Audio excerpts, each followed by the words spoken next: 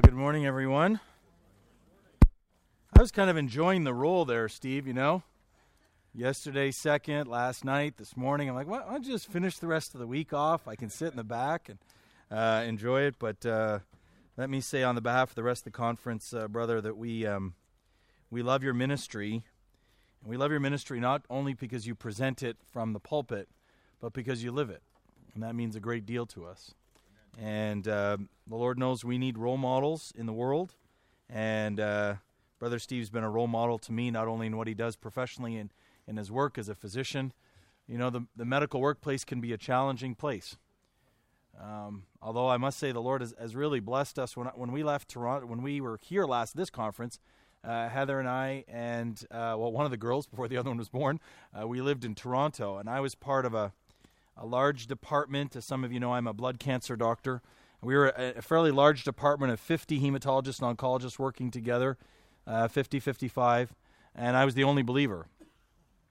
We moved to Scottsdale, Arizona to work at Mayo Clinic, and the head of the department was a believer and wasn't there the first few days I was there because he was on a missionary trip in Mexico. I thought, one of these things is not like the other, you know. But of course, it can be a very challenging place. And so to have role models like we have, and the Lord knows our young people need role models. Are they going to find them in the sporting world? Are they going to find them in the entertainment business? Are they going to find them in the political world? It's challenging. And so the Lord help us to see that what we say behind the pulpit is only a fraction of what we try to bring. And that's one of the reasons why we love this week so much, because we can spend time with you and enjoy fellowship and company with you and hopefully encourage you. You've been a tremendous encouragement to me. You've been a great encouragement to my stomach. That's absolutely for sure. And we've been blessed by it. Turn your Bibles, please, to the book of Nehemiah. Nehemiah chapter 1. We're, of course, doing a bit of a survey throughout this latter part of the Old Testament, trying to see how the struggles of the nation of Israel then are very similar to the struggles that we have today. And sadly, the same mistakes they made are the ones that we make today, and hopefully we'll see that we have a God who is patient with them and is indeed patient with us today and can bring us to victory. So we spent our first two sessions looking at Ezra. To give you a sense, the plan is this morning and again tomorrow morning to focus on Nehemiah. We'll take two sessions for Nehemiah. Well, this morning we'll focus more on Nehemiah as a person, his character, and his initial plan and desire and longing to help rebuild the walls of Jerusalem. And then, Lord willing, we'll spend the rest of our next session tomorrow morning thinking a little bit about the actual building of the walls and what it was like to motivate those individuals to work together and in such a short period of time, in 52 days. Your handout, unfortunately, I typed 52 weeks probably just by convention, but in 52 days they completed the work, and we'll talk about that tomorrow. And then, Lord willing, our final two sessions in the mornings, we'll think together about Esther and Job, and we'll take a different subject tomorrow night in the Gospel. But I want to read with you a significant portion of Nehemiah, because I do think it's so important. You remember the challenge I gave yesterday. I hope some of you are going to take up the challenge to either read your Bibles through by next year or to devote a book to each month of the year. So I do think it's important, and there's something unique about the public reading of God's Word. Something that we don't do as much. We sometimes talk about Bible readings. We often don't read.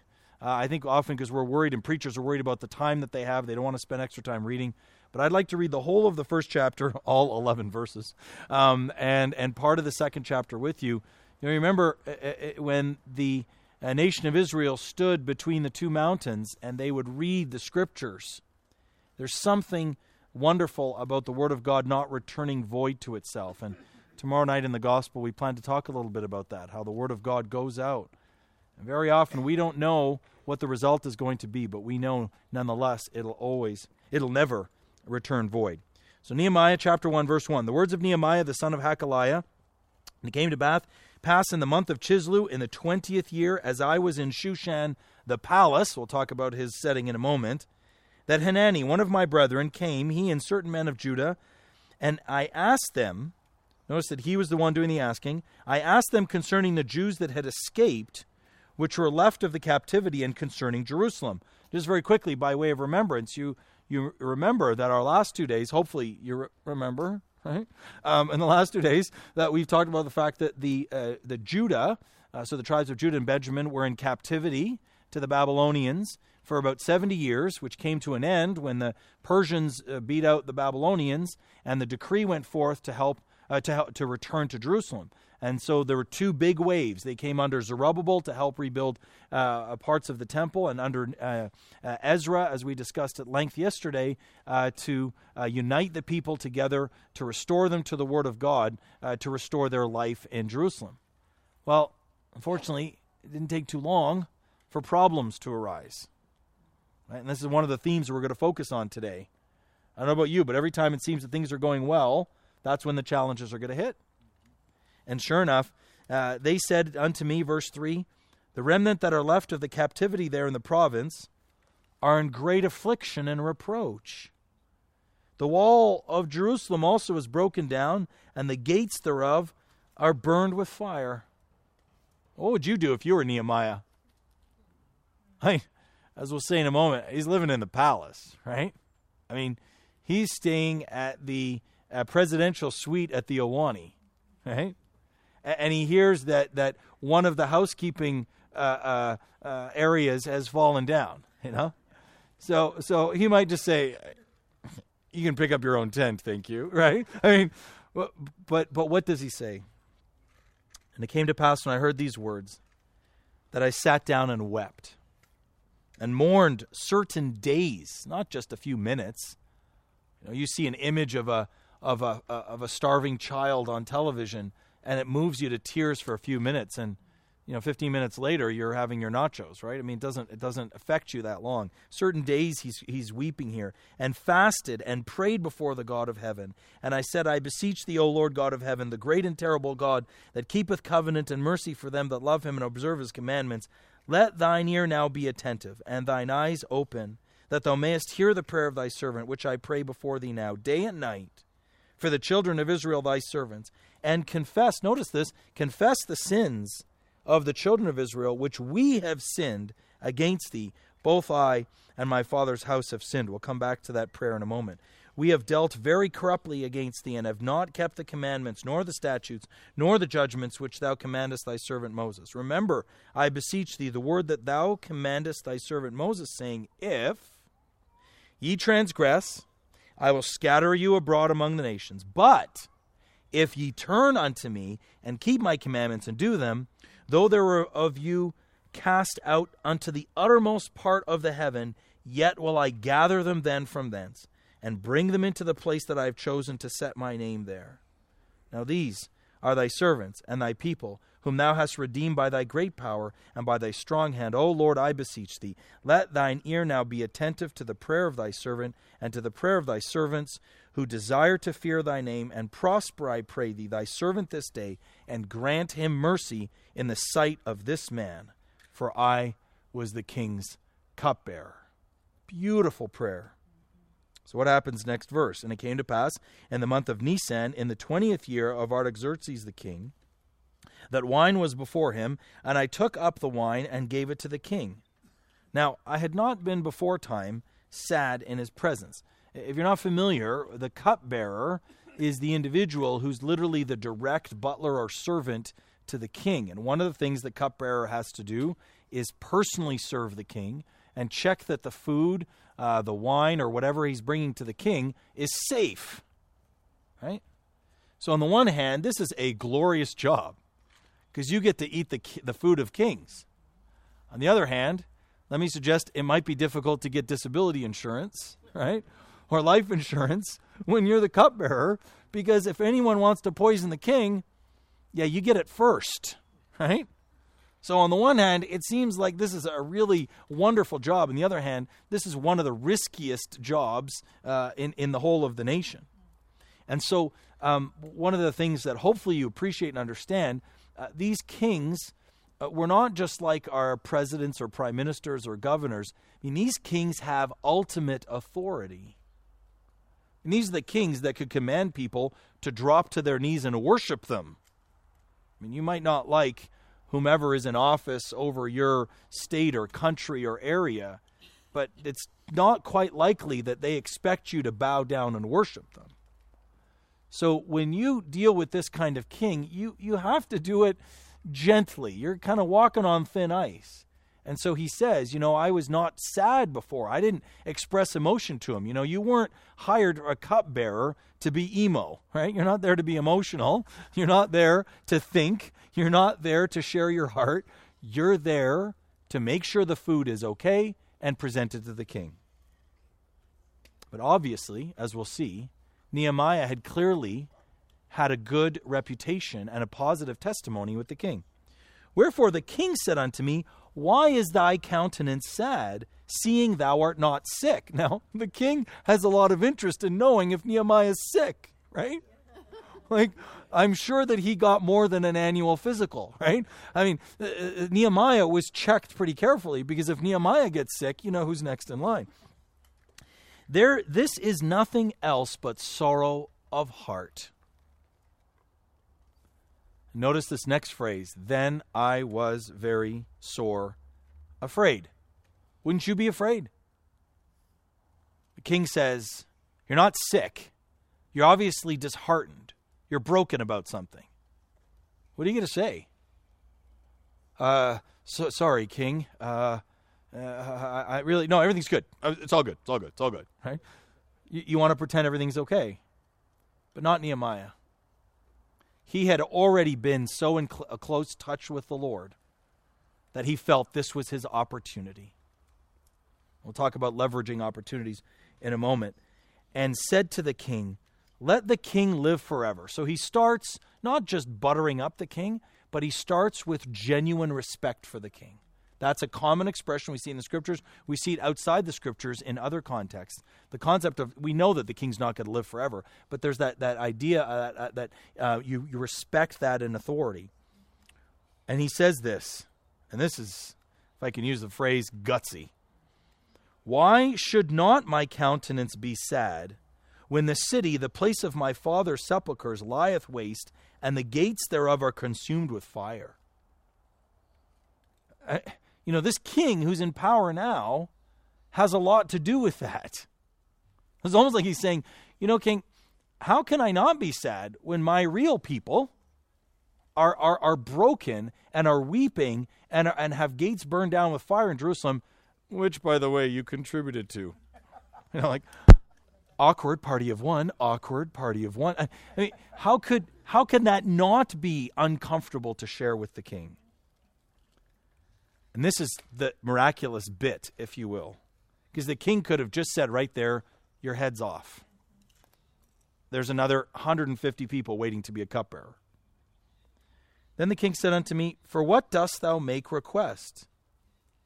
And there's this beautiful answer that he shares with us, that he doesn't share with the king. He says, so I prayed to the God of heaven. Oh, you better pray to the God of heaven. You're about to speak to the king, and you're going to ask him something that makes that previous question look like just the appetizer, right?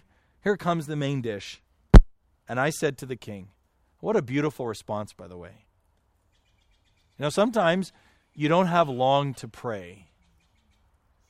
We love prayer meetings. In some ways, it's beautiful to pray for long periods of time. We have recorded long prayers in the scripture. This might be one of the shortest ones. Sort of like Peter saying, Lord, help me, right? When he's sinking. But let me suggest that the relationship between Nehemiah and his God was so strong that it was natural to pray even in those 5 seconds between the king asking a question and him answering. You want to know what pray without ceasing means? That constant attitude of prayer. This is living example of it. And he says, verse 5, and I said to the king, if it please the king, so he's not being demanding, he's being respectful, and if thy servant have found favor in thy sight, thou wouldest send me unto Judah, unto the city of my father's sepulchres, that I may build it. Can you imagine that? His contract does not have a leave of absence clause, right? You can't just take PTO and go off and leave the king behind.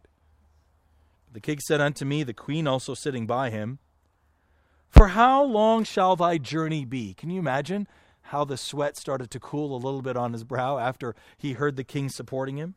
And when wilt thou return? Not let me think about it. Let me bring it to my advisors. No, he has ultimate authority. He says, you can go. So it pleased the king to send me, and I set him a time. Listen, at this point, Nehemiah, cut your losses, all right? Like, just accept that he's letting you go. Get out of the presence of the king before he changes his mind. No, what does Nehemiah do? Moreover, I said to the king, if it please the king, let letters be given me, let letters be given me to the governors beyond the river, that they may convey me over till I come into Judah. And a letter unto Asaph, the keeper of the king's forest, that he may give me timber to make beams for the gates of the palace which appertained to the house, and for the wall of the city, and for the house that I shall enter into. And the king granted me according to the good hand of my God upon me. Like, can you imagine the gall of Nehemiah? I mean, it's one thing to take some time off. By the way, while we're at it, King, I wonder if you can make sure I have safe passage. Can you send letters to make sure that I'm safe along the way? And you know, while we're on it, do you think you could also just arrange for me to get some wood? Because I want to rebuild the walls. I mean, it almost seems, if I can use the word, redonkulous to ask that much of the king. But the king grants it. And notice Nehemiah's answer. He doesn't say, so the king granted my brilliant request that I had been preparing for ages. No, because there's the good hand of God upon me. Nehemiah knew, ultimately, although he was asking the king, he was really asking God. The king. Oh, we are respectful of the authorities above us. But let's remember, as the Lord Jesus so bluntly said to Pilate, if it were not for my Father, you would have no authority. Imagine him standing there with his little broom hat, looking at the Lord Jesus with his hands on his hips. Know you not that I have power over you? What a miracle the Lord didn't extinguish him in a second. And it's like one of these tiny little ants looking up at you and say, I got you, right? But Nehemiah was in such close proximity to the Lord that he was able to do this. Come down, let's finish our reading at the end of chapter 2, verse 17, where he had the opportunity now to go and view the wall, view the city. Then said I unto them, ye see the distress that we are in, how Jerusalem lieth waste, and the gates thereof are burned with fire. Come, and let us build up the wall of Jerusalem, that we be no more a reproach. Then I told them of the hand of my God that was good upon me, as also the king's words that he had spoken unto me. And they said, let us rise up and build. It's a beautiful phrase. You know, the Rise Up conference came really out of this phrase. So they strengthened their hands for this good work. But when Sanballat the Horonite, and Tobiah the servant, the Ammonite, and Geshem the Arabian heard it, they laughed us to scorn and despised us and said, what is this thing that ye do? Will ye rebel against the king? Then I answered them and said unto them, the God of heaven, he will prosper us. Therefore we his servants will arise and build. But ye have no portion, nor right, nor memorial in Jerusalem. Then Eliashib the high priest rose up with his brethren the priests, and they builded the sheep gate.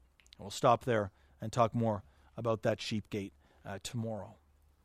What an amazing story, isn't it? So give the in your handout here, give you a little bit of background. We don't know very much about Nehemiah's background.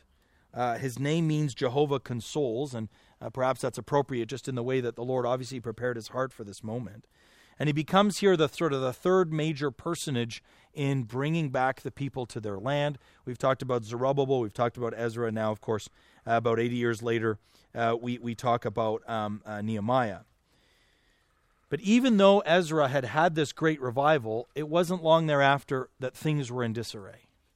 And even in that, there's a lesson for us, isn't there? That very often we have success in our spiritual life, and yet it's not very long before things change. And sadly, sometimes it's even in the areas of our strength. You know, we always say Satan knows my weaknesses. He knows just what button to push. I'm not minimizing that. But have you often noticed in the scriptures how often individuals failed in their strengths. Moses was the meekest man on all the earth, and he lost his temper. David was a man after God's own heart, as we discussed the other night, and then he sadly gave his heart to someone else. So beware not only of your weaknesses, but of your strengths. We even see this geographically and historically. Remember the great story we were chatting not long ago with some of you over lunch about how the Lord miraculously gave Jericho into the hands of the nation of Israel. Well, it wasn't that much longer that there's fat King Eglon sitting in the city of palm trees, and he's sitting in Jericho. You would say, wait a minute, didn't we have Jericho? I remember that story. Joshua fit the battle of Jericho, and the walls came tumbling down. We sing it with the kids. Don't we have Jericho? We did. So sometimes God gives you great victory in an area of your life. But this is not a single battle. This is a war. And so God gives you victory in an area of your life, and you're thankful for it. Don't become smug about it, because before long he'll attack that area. The enemy will attack that area again, and you just got to win it all over again. Over and over and over again. And that was Nehemiah's responsibility here. And I think what we see in the bigger picture, if we see that Zerubbabel restored, if you will, the concept of worship to his people, and Ezra brought them to the Word of God, Nehemiah speaks to us in the global sense of revival on a day-to-day basis. That constantly living for the Lord Jesus while I'm fighting the battles of life. You know, we can come to a conference like this and have this, if I can use it, literal mountaintop experience with God, but every mountaintop's got two valleys on either side, right? And it's one thing to be here in the company of God's people and to feel encouraged and lifted up and strengthened and bonded in the Lord Jesus.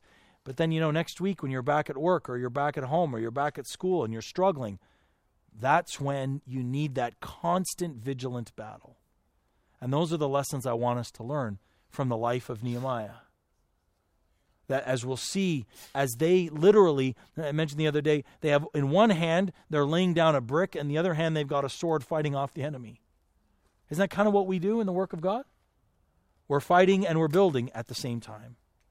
And so Nehemiah beautifully pictures that to us as we come literally to the end of the Old Testament. I've given here my proposed outline. It's very simple. The first 12 chapters really focus on this restoration of Israel, of Jerusalem rather. And it's interesting that chapter 13, as I've called it in his second visit, the Reformation, that even in the period of time of Nehemiah's life, they had ups and downs, where things seemed to be going well, and they repaired the walls, and in such a short period of time, they were able to bind everybody together again, but yet they still needed a reformation later. This is the theme. If you forget everything else I've said this week, this is the theme that we've seen over and over again. As we haven't arrived until we make it to heaven, we need constant, repetitive victory in the life of the believer, because the enemy is going to come in over and over again. Well, how would I like to break up these major themes that you see here in your handout for the time that we have? I'd like to think of the first 5 with you this morning, and then we'll look at the remaining up to 12 tomorrow. So number 1, concern for the people of God. I've often said, Nehemiah captures, in this short period that we've read together here, he captures 3 things beautifully. He's a man of concern, a man of prayer, and a man of action. And let's look at those 3 in turn. Number 1, concern for the people of God. We spoke a little bit about this the other night to the young people when we saw Jeremiah, the weeping prophet, weeping over the people. And Jeremiah 9 brings us naturally to that connection of the Lord Jesus when he wept over Jerusalem. Oh, Jerusalem, Jerusalem, how oft I have gathered you together as a hen doth gather her chicks, but ye would not. That the context that we have here of Nehemiah, before you can do any action for the work of God, the concern has to be in your heart. Do you care? Now, you'd answer me and say, well, obviously, Joe, I care. I was like, I wouldn't be at the conference, right? I wouldn't be going to the meetings if I didn't care. Well, it's more than just an intellectual care.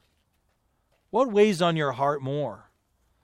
Your job responsibilities, even your home responsibilities, these are very important, of course, As we said, we serve the Lord 24/7. No matter where we are, no matter what we're doing, we're ambassadors for Christ. But what pulls at your heart more than anything else?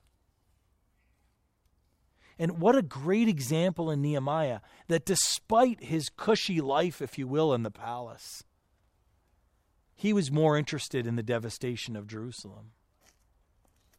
So it tells us that we need to have that kind of care and compassion. When was the last time you literally shed a tear for God's people? Well, some of us shed tears more easily than others, so that's not the gold standard. When was the last time you were genuinely moved? I like to, I don't know if I've ever taken this up in Yosemite or at Claremont or some of the assemblies that are represented here, but I've often been fascinated by the posture that someone takes in the Scripture when they're going to pray. It's reflective of things that, if I come to you and I've got big news and I say, look, I think you better sit down for this. It's amazing how many times people have to sit to pray. One of the most beautiful ones, one of my favorites, is the prayer that Brother Steve mentioned the other night to the young people. Remember when David came to the Lord and through the prophet, and he said, Lord, I can't live in a tent. Well, I can't live in this beautiful palace while you live in a tent. I'm going to build you a house. And the Lord came back and says, no, I'm going to build you a house. Kind of like two men standing at the door after you. No, really after you. No, I insist, after you. Well, someone walked through the door, right? And so the Lord is getting into this almost negotiation with David. David saying, Lord, I'll build you a house. No, I want to build you a house. And of course, he wasn't just talking about the physical a temple that would be built. He was speaking of his heritage, of course, in the Messiah himself. And David is so overwhelmed because David understood that he wasn't just going to have a temple built by his son. I would suggest to you that David's connection to the Lord was close enough that when the Lord told him that, David understood that his line would bring the Messiah. It says that David sat down in the presence of the Lord and just soaked it up and said, oh Lord, do as thou hast said. And here we have Nehemiah, and he sits down to weep. Can I put it this way? When was the last time you sat down, overwhelmed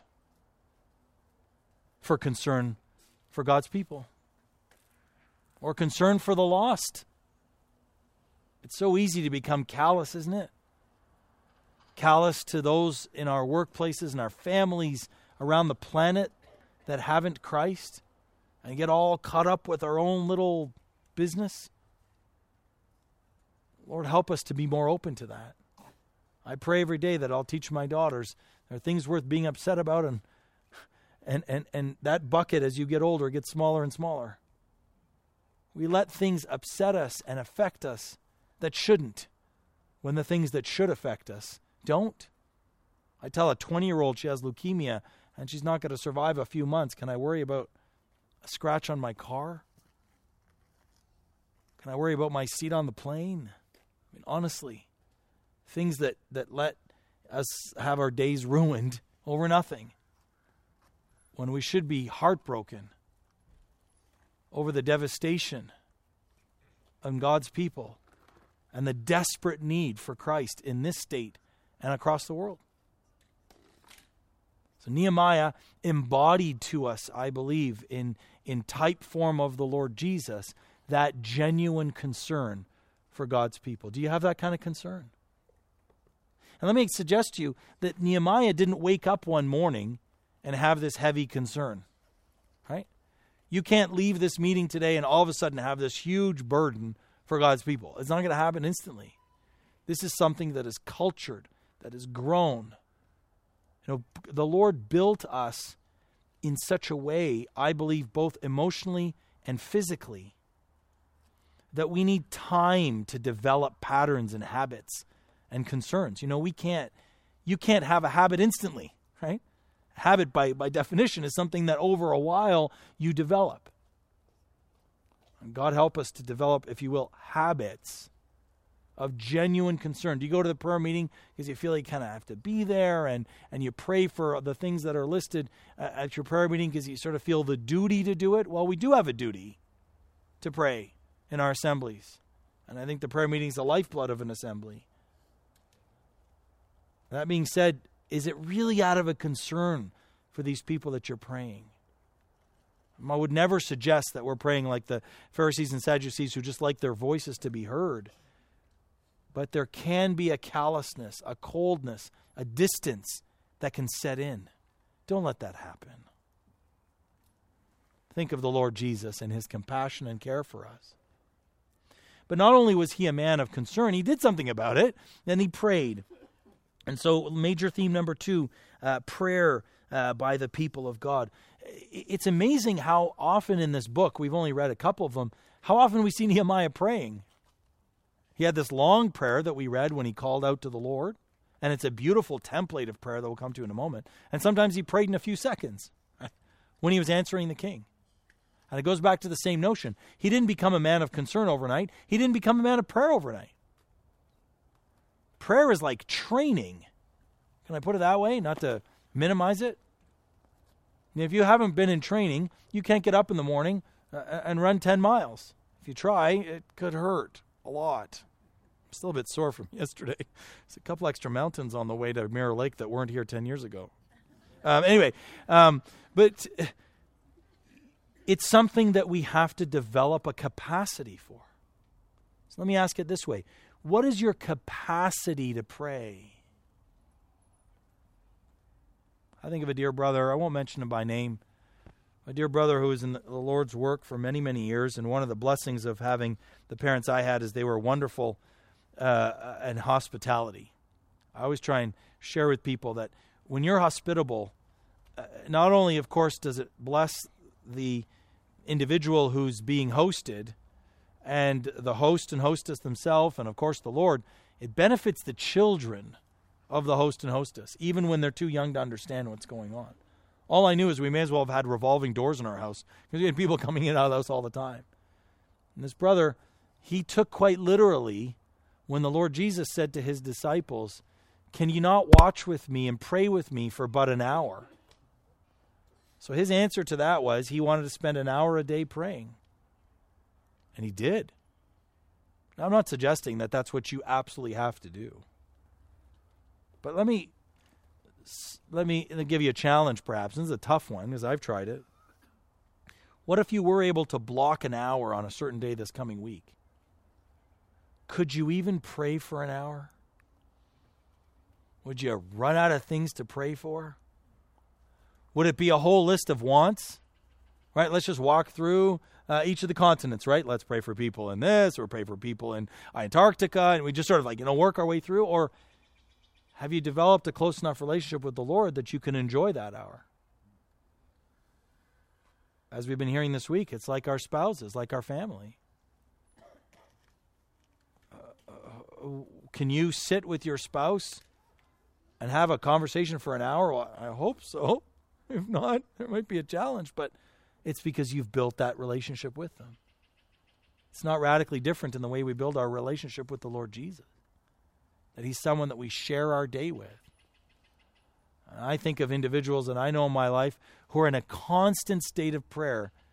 I think there's one brother, and I've made mention of him before, again, not by name, where it almost seems every time you come up to talk to him, it's almost like he's having a conversation with the Lord. He's like, "Oh, okay, Lord, just one moment. Joe's coming up to talk to me. I'll come back to you in a sec. Oh, hi, Joe. How you doing?" It's like he's constantly in this state of prayer. Lord, help us to be more like that. But then the specifics of prayer are seen here in his prayer. And we haven't time to go through every last one of them. But notice the template here, much like the template of the Lord's Prayer that he gave to us in chapter 1. He gave honor and worship the Lord. He said things like, "O Lord God of heaven, the great and terrible God that keepeth covenant and commandments." And that isn't buttering up the Lord to ask him something. That's recognizing that he's the God of heaven. And when he did ask, he asked intelligently. I don't want to use the word intelligence to scare you off to thinking this is an intellectual activity. But he didn't just say, "Oh Lord, fix the whole nation. Oh Lord, save everybody on the planet." Yes, in a sense we want that. But I think a reflection of our maturity in prayer is the specific nature of our prayer. Obviously, Nehemiah had spent a lot of time thinking about this and considering this in his concern and in his prayer, because ultimately, when given the opportunity with the king, he was very precise in what he asked for. So he was precise here with the Lord. And maybe the most important thing that Nehemiah did in his prayer is the use of the word we. He didn't say, Lord, those people down in Jerusalem, they're in trouble. Can you help me go fix it up for them because they sinned against you? No, he took ownership of his sin. And just like someone can't come to faith in Christ until they're genuinely repentant, which is literally taking ownership of their sin, similarly as a believer, we need to take ownership of our circumstances and of our failings if the Lord is going to help us through. It's so easy to say, my sins are all paid for already, so I don't have to repent of them anymore. That's not really true. Yes, they are paid for, but we still need to take ownership of them. And so he confessed sin. This is a great template of public confession of their sins so that the Lord would be with them. And then thirdly, number 3, taking action for the people of God. So if Nehemiah were a man of concern, and even indeed a man of prayer, but was not a man of action, the book might have ended at the end of chapter 1, all right? But he was ready and willing. He had thought it through. He was prepared. And when his opening came, he took it. We were talking with the Shapirs a little bit yesterday at lunch about how this is a little bit different than what Ezra did. We didn't get a lot of time to discuss this yesterday, but you remember at one point when Ezra was offered help, he said, no. We can do this on our own. We got to show you we do it on our own. But here, Nehemiah is asking for the help to get the wood and to have the safe passage. So who's right and who's wrong? Well, they're both right. By being dependent on the Lord, by being in touch with the Lord, there's going to be a time when we're going to say we need this help. Other times we won't need this help. There are going to be times when we leverage our resources, pagan though they might be, and other times we say no. Right? We think of Abraham even. Gave us a great example of that. When he rescued Lot and all those people, and the kings came to him and said, we want to give you a gift. He says, nope. I don't want anyone to think that you're the ones who funded my operation nor made me wealthy because of what we've done, except for the food the men have eaten. Huh? You can cover our travel expenses, but I'm not going to take any more than that. That delicate balance between the two. This is something we've noted repeatedly in our messages, this notion of the secular and the spiritual together. The only way you know that right balance is to be in touch with the Lord. That's why often we don't say God gives you just a list of priorities and you say priority number 1, 2, 3, and 4. I don't really think that's correct, because if you make a list of priorities, who's number 1? Okay, God. We all agree? All in favor, sit down? Good, so we agree, right? And then you say, well, what's number 2? Is it the family or is it the assembly? Awkward, right? I mean, which one is it? Well, the reality is by putting God first, then the natural pattern in any given day is going to be clear. And on one specific day, it might be the family. Your family absolutely needs you that day. And that church activity that's going on, you may not be able to participate in it because your family needs you right then. By contrast, on a different day, the Lord might say, no, the assembly needs you today. It's not some archaic, simple list like this that we say, you're number 3 versus number 5, so you get the priority. It's being in touch with the Lord that we can test and prove what the Lord wants us to do in a given day. And that's, of course, lesson number 4, leveraging resources to serve the Lord, the King in Persia. And lastly, and we'll close with this as our time is going, leadership by example. We'll see more of this when we come to see how they actually built the walls themselves. But notice how Nehemiah didn't make it Nehemiah's plight or Nehemiah's cause. Vote for me and I'll set you free. No, Nehemiah surrounded him with other people and brought them with him. They surveyed the land, and he got right in there and worked. And God help us to be leaders, as we mentioned, even about our dear brother here, about being leaders by example. Not say as I say, but don't really do what I do. And Nehemiah was like that. And I pray that we'd all be more like Nehemiah today. That you'd have greater concern for God's people. That your prayer life would mature. That you'd be active in God's work to do it. And that you'd be a role model to others who so desperately need role models today. Let's pray. Father, we are inordinately grateful for every opportunity to gather together.